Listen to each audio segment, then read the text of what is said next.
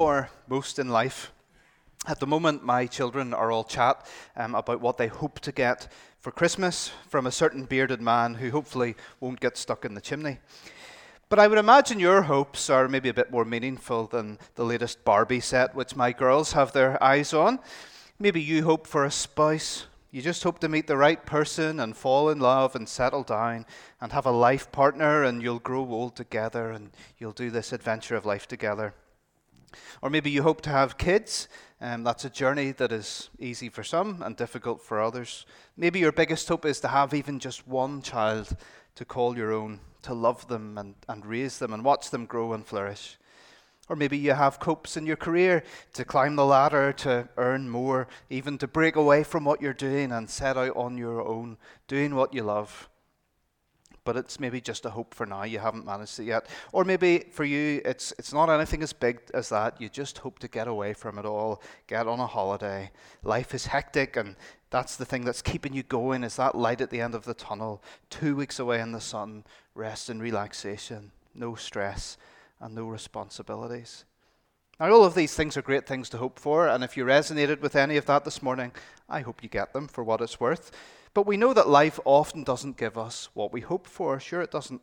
I hoped this week that the Royal Mail strike wouldn't prevent my contact lenses getting here in time for Sunday. But no, here we are. We have to wear the binoculars. The spouse maybe doesn't come along. Maybe the relationship breaks down. Sickness and death prevent you or your partner from reaching old age. Having children certainly isn't as easy as it sounds. I'm more blessed than I can put into words to have 3 girls, but it has been a hard road to get there, at times very uncertain. Sometimes the career doesn't work out, redundancy comes, or we just never quite have the finances to do that thing and break away and launch our own business. Sometimes the stress-free holiday, well, it meets some unexpected turbulence, cancelled flights, long delays, missing baggage. I speak from recent experience, and the stress levels escalate pretty quickly. But the Bible says that Christians should be people who live in hope. All through the Bible, it's the story of God's people that they are people of hope. Paul says in Romans 4 that Abraham hoped against hope. In other words, he hoped, despite his unhopeful-looking circumstances, that he should become the father of many nations, as he had been promised. We read Psalm 130 there together, and the author of that psalm is calling to God from out of the depths. We don't know exactly what the situation is, but it's not good. It's as if life is swamping him over at the moment. And he says to God, I wait for the Lord. My soul waits, and in his word I put my hope. We're to be people defined by hope.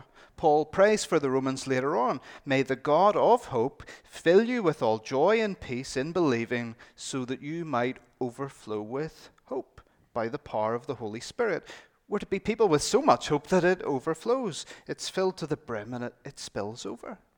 Sometimes when we talk about evangelism and sharing our faith, we think of that little verse in 1 Peter, always be prepared to give an answer to everyone who asks you.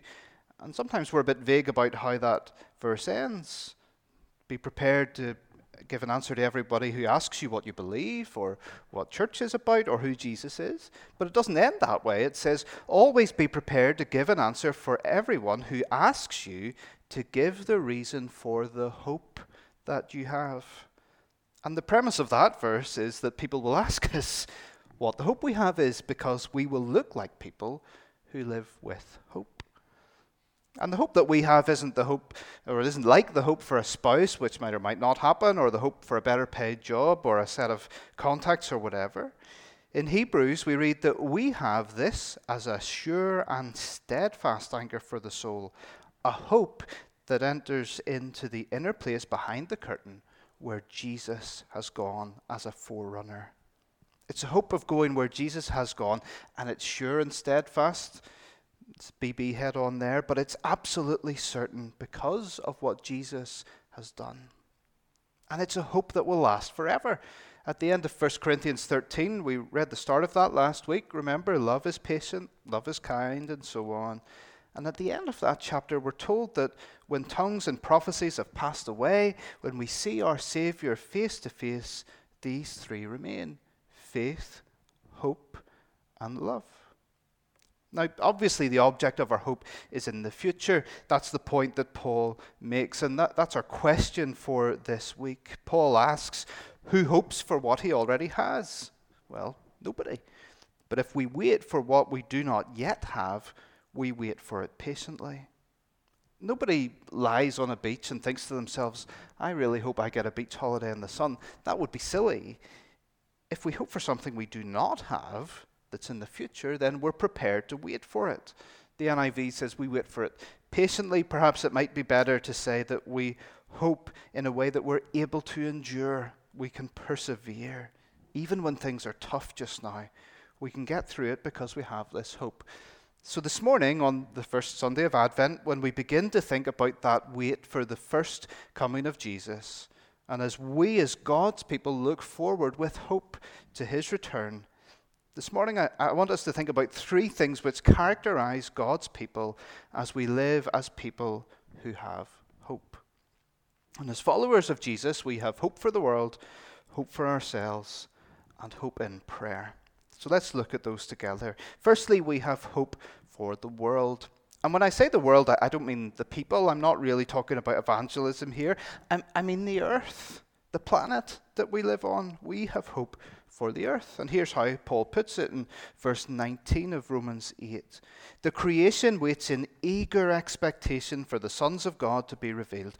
For the creation was subjected to frustration, not by its own choice, but by the will of the one who subjected it, in hope that the creation itself will be liberated from its bondage to decay and brought into the glorious freedom of the children of God. We know that the whole creation has been groaning as in the pains of childbirth right up to the present time.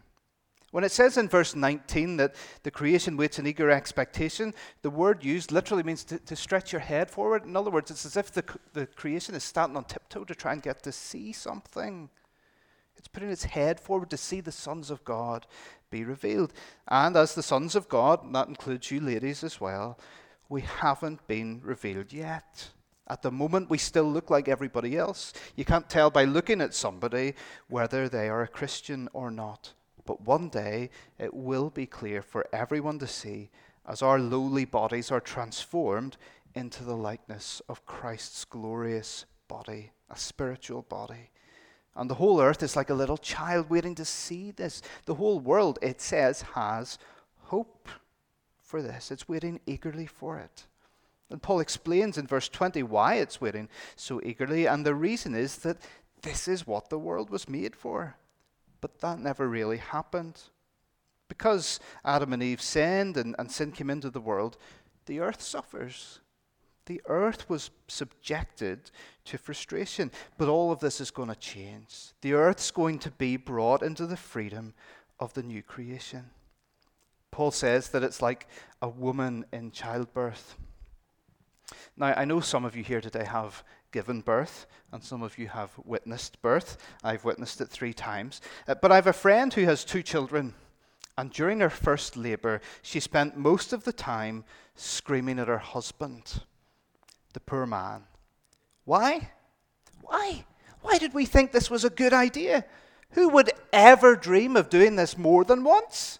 Let me tell you something right now. We are not doing this again, she said. But she did do it again. Because even though it's painful, the outcome was something worth going through the pain for. Why does Paul talk about the creation in this way? Why is the creation in the pangs of childbirth? Well, I think ultimately this is one of the ways in which we as God's people have hope. We have hope for the world. That's what this part of Romans 8 is about. After all, it's hope for the future. Something better is coming, something worth going through the pain for. So as we look around at the world, we have hope because we know something better is coming. And this means that as God's people, we should care about the world. We should look after the world. We should think about the environment. Now, sometimes as Christians, I think especially as, conservative, evangelical Christians, we sometimes kind of shy away from talking about things like this. Because if somebody preaches a sermon about the environment, they're probably a liberal. And we stay away from that sort of thing. We preach about sin and about Jesus and about redemption and the cross. And those liberals, they preach about all this sort of lovey-dovey stuff and looking after the earth. And they ignore sin and all that sort of things. That just exposes our bias. Sometimes, though, we also think that because this earth's going to pass away, well, it doesn't really matter that much because we're going to get a new one anyway. But I'm not so sure about that, and I don't think Paul would have been. Because part of our purpose as human beings is to look after the world. It was meant to be anyway. Right back in Genesis 2:15, the Lord God took the man and put him in the Garden of Eden to work it and to keep it. It wasn't hard labor, but there weren't weeds or anything like that in Eden. But it was work. It was good work. It was the work we had to do when we were created. But sin messed all of that up. Whenever God was putting Adam and Eve out of the garden after they sinned, after he says what the curse will be for them, he says this in Genesis 3:17, "Cursed is the ground, cursed is the earth because of you. In pain you shall eat of it all the days of your life. Thorns and thistles it shall bring forth for you." And then what do we read that God promises to Abraham? We've thought about him already. He says, "To your offspring I give this land." And it's the same word for earth. And in that land, God told the people that if they obeyed him, he would dwell with them and the land would produce for them. Deuteronomy 11. "And if you will indeed obey my commandments that I've commanded you today, to love the Lord your God and to serve him with all your heart and all your soul, he will give the land its rain in its season, the early rain and the later rain, that you may gather in your grain and your wine and your oil. And he will give you grass in your fields for your livestock, and you shall eat and be full." The land actually really matters. Not political territory, or at least not just that. The actual land itself. With the fall of humanity and sin, the creation was cursed too. But because of what Jesus has done, the creation is redeemed. Not just people, but the creation. In Isaiah 11, we read words that the wolf shall dwell with the lamb, the leopard shall lie down with the young goat, the calf and the lion and the fattened calf together, and the little child shall lead them. The little child shall play over the nest of the cobra, and the weaned child shall put his hand in the snake's den. Paul tells the Colossian Christians that in Christ all things were created, and in him all things hold together. Hebrews says that Jesus upholds the universe by the word of his power. Isaiah also says that instead of thorns, cypress trees will grow. Instead of thorns and thistles, cypress shall come. There's a glorious future for the new creation. In Revelation, we read of the river of life, and it's a picture of trees yielding their fruit. On Friday past, actually, in my own readings, I was reading the end of the book of Ezekiel, which is not an easy read, let me tell you. There are painstaking details about the dimensions of the new creation and so on. But Ezekiel says that he sees fishermen all down the banks of that river, and they're bringing in hordes of all kinds of fish, and the trees in the river are in fertile ground. They're watered by the river. The trees never fail to produce their fruit. Do you see it? This creation, this world actually matters, and we have hope for it. It isn't a side issue or something that only certain churches talk about. It's actually right at the heart of the gospel. This world was created perfect. It was affected by the curse of God. It still is. But because of what Jesus has done, it's straining forward. It's waiting eagerly on tiptoe for the sons of God to be revealed. Because when that happens, the whole creation will be completely renewed. No more violence, no more pollution, fruitful trees always producing a harvest. We can look at the world with hope because something better is coming. We might be tempted to look with despair when we look at polluted seas and our depleted ozone and all other kinds of pollution and a climate emergency, even if we don't agree about all the details of that. People battered by extreme weather and food shortages and the rest of all that. No, we live as people of hope. We know something better is coming. But that doesn't mean we wash our hands of it and say, well, sure, we're getting a new earth anyway. God's going to do that. No, as redeemed people, we live as we were created to. We also live on tiptoe, as it were, for these things to happen. Remember all these things about the earth being damaged. They're all a result of sin. I don't think that means we have to give up our cars or only use renewable energy or anything like that. But we are called to work and keep this earth. We're meant to look after it within our means, with the resources we have. We're to do our best. We're to make wise choices. And as we do that, we can take great pleasure in it because we live as people of hope, people who know that as we look after this earth, a new one is being ushered in. But I also think this does have an impact on our evangelism, because as we look at the world around us, the created world, including all the people in it, we look at it with hope. It's not a lost cause. We probably don't think of this as our primary mode of evangelism. We do want to tell people that they're sinners, destined for hell, but Jesus has done something amazing so they can be saved. And of course, that's absolutely true. But God's plan of salvation is bigger than just individuals. Don't mishear me. Individual people still matter very, very much. Everyone will have to stand before the judgment seat of Christ. But what about the people who've heard it all before? What about the people who, if you start talking about sin and all that stuff, well, they're just going to switch off? What if we could tell them about life in a new world? What if we could tell them of a perfect world created by a perfect and holy God who loved us and made us and was betrayed by us as we gave his place as God to others? And the punishment of that was for all the creation, including us. We can see that all around us. But he's loved us and he's redeemed us by giving his son to take the curse for us, to bring us into a new world, life the way it was meant to be, if we will now turn and give him back his rightful place as God of our lives. So we live as people with hope for the world. I think that would be one good reason to give anybody who asks you why you have hope. We live as those who have hope for the world. And so included with that, secondly, and obviously, we have hope for ourselves because we're in the world. As we look to that glorious future of the new creation, we see ourselves in it. Paul says in verse 23, as he says, the creation is in the pains of childbirth as a new, better creation is coming in. He says, not only so, but we ourselves, who have the first fruits of the Spirit, groan inwardly as we wait eagerly for our adoption of sons, the redemption of our bodies, for in this hope we were saved. Yes, we groan inwardly. We all have pain and hardship now, but we wait eagerly. It's the same word again, the same as the creation. We also are standing on our tiptoes, straining our heads forward like excited children, looking to the redemption of our bodies. We have the first fruits of it now. We have the Holy Spirit. That means we have it in part now, but we're going to have it fully in the new world. And this is why, if we jump back for a moment to verse 18, and the reason why I wanted to read that this morning, Paul says, I consider that our present sufferings are not worth comparing with the glory that will be revealed in us. Now again, in the original language, this is much more visual, but before it was the head straining forward. This time, the language Paul uses is of a set of scales, a balance.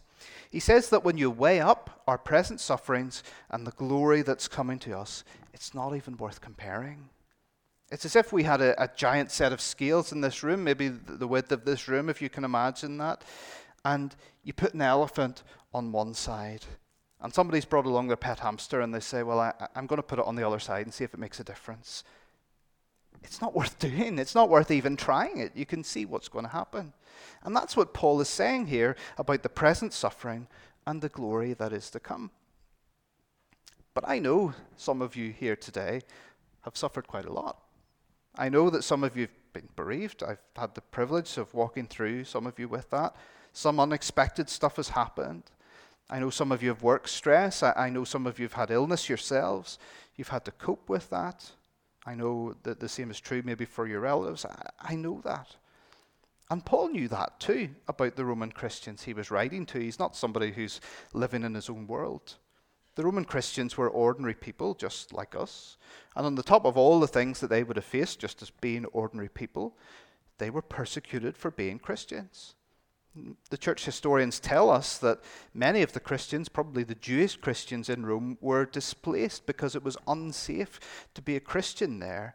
And at the time this letter was being written, they were just starting to return. And that's why in the first few chapters of Romans we see all this talk about whether there's any advantage for the Jew against the Gentile. Paul's addressing that because that's going on in their lives. They've been displaced, they've come back in, and there was maybe a bit of tension.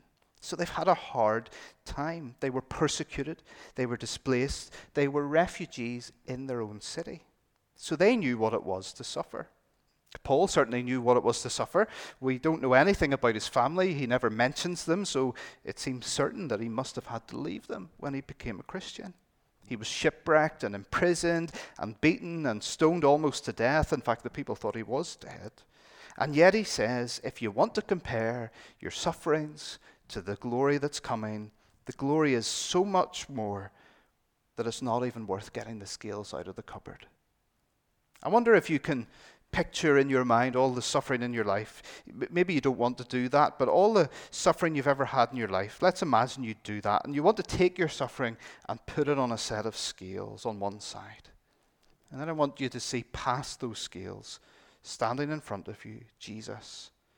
And he presses down on the other side of the scales. You're surprised. Your suffering seems a lot bigger than he is, but he's exceedingly strong, ridiculously strong. In fact, so strong that the side of the scales that had your suffering on them rise so quickly that they just fly off into oblivion. Dear help any poor mouse when an elephant stands on the other side of the scales. There is no chance it's going to fly away. And neither does your pain. Don't mishear me. I know that this life is hard. Sometimes we can get to a point where we're completely overwhelmed and just don't know what to do. But in Jesus we have a hope. And it's only a hope for now, but we have a hope that one day we'll be in glory so marvelous that all the suffering and affliction that we could ever face in this life simply isn't even worth comparing to it. That's pretty good news. And it's another pretty good answer for the hope that we have. And then thirdly and finally, we're people of hope as we have hope in prayer. When you read Romans 8, it seems like verses 26 and 27 kind of are out of place because he's just been talking about the world being saved and restored. The whole world will be redeemed. And those who trust in Jesus as the forgiver of their sins are part of that too. And then he's going to go on to talk about how in the here and now, well, God is for us. He's done the hardest thing for us. He's paid for our sins, so he'll surely do all things, everything else. No one can bring any charge against us as God's people. Nothing can separate us from his love. We've looked at all of those things. But in the middle of this, he puts in a little 2 verses as we have them on prayer. Maybe we think Paul should have put that somewhere else. But I don't think so. The thing that links all of this together is the fact that in this world we will have suffering, we'll have trouble. We all get sick. We all get sad, maybe to different degrees than one another. And all of us are destined to death. And so Paul wants to encourage us to say, we have hope, the earth has hope, God is for us. But in the midst of suffering, it's Paul's assumption that we'll actually want to pray. In Paul's mind, it's just part of the Christian life. When suffering comes, it's like a natural reflex. We'll want to talk to God. We'll want to talk to the one who has saved us and the one who can do anything for us. And so Paul talks about prayer. Look with me again at verses 26 and 27. Paul says, in the same way, the Spirit helps us in our weakness. We do not know what we ought to pray for, but the Spirit himself intercedes for us with groans that words cannot express. And he who searches our hearts knows the mind of the Spirit, because the Spirit intercedes for the saints in accordance with God's will. Now, people disagree about what that means exactly, about the Spirit groaning. I mean, is it us groaning, saying, oh, Lord, when we can't even find the words, and he kind of takes that in prayer and offers it before the throne in a more complete way? Or is it a metaphor? Is it the Spirit himself who groans, as it were, when we can't pray, and he, all by himself, offers prayers on our behalf? There's no definite way for us to know which one Paul is saying, but ultimately it doesn't matter too much because the end result is the same. When we're suffering and we just don't know what to pray, it's okay. We can come before God whatever way we are, whatever words we can manage to get out, and offer it to him And the work of the Spirit is to offer that to God. And because the Spirit lives in us and he knows what our needs are, even better than we do, then those are presented to God, even if the prayer didn't sound that great to us. Paul must have been in a creative mood when he wrote this, because again, he uses a word which is completely visual. The word that he uses in verse 26, that the Lord helps us, that the Spirit helps us to pray, is a word which means to carry with somebody. Maybe you've had that experience moving a large piece of furniture or something. It's a word that could be used to describe two people carrying a heavy object together, one at each end. So imagine if somebody came in here this morning and said to me, John, I'll give you £1 million if you carry that lectern down to the Rosetta roundabout at the end of the Ravenhill Road and back again. But once you lift it, it's not allowed to touch the floor or the ground until you bring it back. And you can't phone anybody, and no one from the church is allowed to help you. Now, I don't know if you've ever tried to lift this. It's pretty heavy. It's really heavy, in fact. I can lift it, I can get it off the ground. But there's absolutely no way on this earth I could lift it down here, take it down to the end of the Ravenhill Road, down to the roundabout and bring it back. I just couldn't do it, not even for £1 million. But then, to my delight, Tom Stoltman walks in through the door. Now, if you don't know who Tom is, he's a Scottish guy, and this year he won the World's Strongest Man competition for the second year in a row. And I say to myself, I was told that nobody from this church could help me. But nobody said anything about somebody just walking in from the street. So I ask him if he can help me, and he says, well, I tell you what I'll do. I'll take an end for you. Now, I would still struggle. I'm not very strong. But I fancy for £1 million, I could probably do it. And that's a wee bit like what Paul is saying here. When we're suffering, we don't know what to pray. We don't know what to say. We can still pray. I mean, I can still lift this just about. But we can't pray right. We don't really know what we need to say. Now, the Spirit could just pray for us and leave us out of it, cut us out. I'm pretty sure the World's Strongest Man could lift this and walk down to the end of the road and back with it. He's strong. He's exceptionally fit. He doesn't need me. But he chooses just to take one end and let me lift it anyway. And that's how prayer is. God doesn't need us to say anything. He doesn't need us to do that, but he chooses to let us pray with his help. Because he's a relational God and we're relational people. We're his children. And he wants us to come to him. He wants to hear from us, no matter what our problem is. If you think to yourself, well, I just don't know what to say, well, that's okay. One person has said that all you need to do is put your fingers in your ears and start talking. In other words, stop listening to yourself. Stop listening to what you're saying. Stop worrying that your prayers aren't good enough. Stop analyzing your words and criticizing them. Just talk. Just get going. And when we do that, Paul says, we have hope because God hears us. And the Spirit, in ways we can't describe, in inexpressible ways, well, he then prays on our behalf. And that is a pretty wonderful hope too. We have hope for the world. We have hope for ourselves. And in that, we have hope in prayer. I don't know about you, but I think that's a real challenge to live as people of hope. I know I have hope, but I wonder if the people I know would describe me as somebody who's full to the brim and overflowing with hope. I'm not so sure. But we have this hope as a sure and steadfast anchor of the soul. May the Lord take his word and plant it deep in us so that we may appreciate more fully the hope to which we've been saved, so that we can endure patiently until we see him face to face. Amen.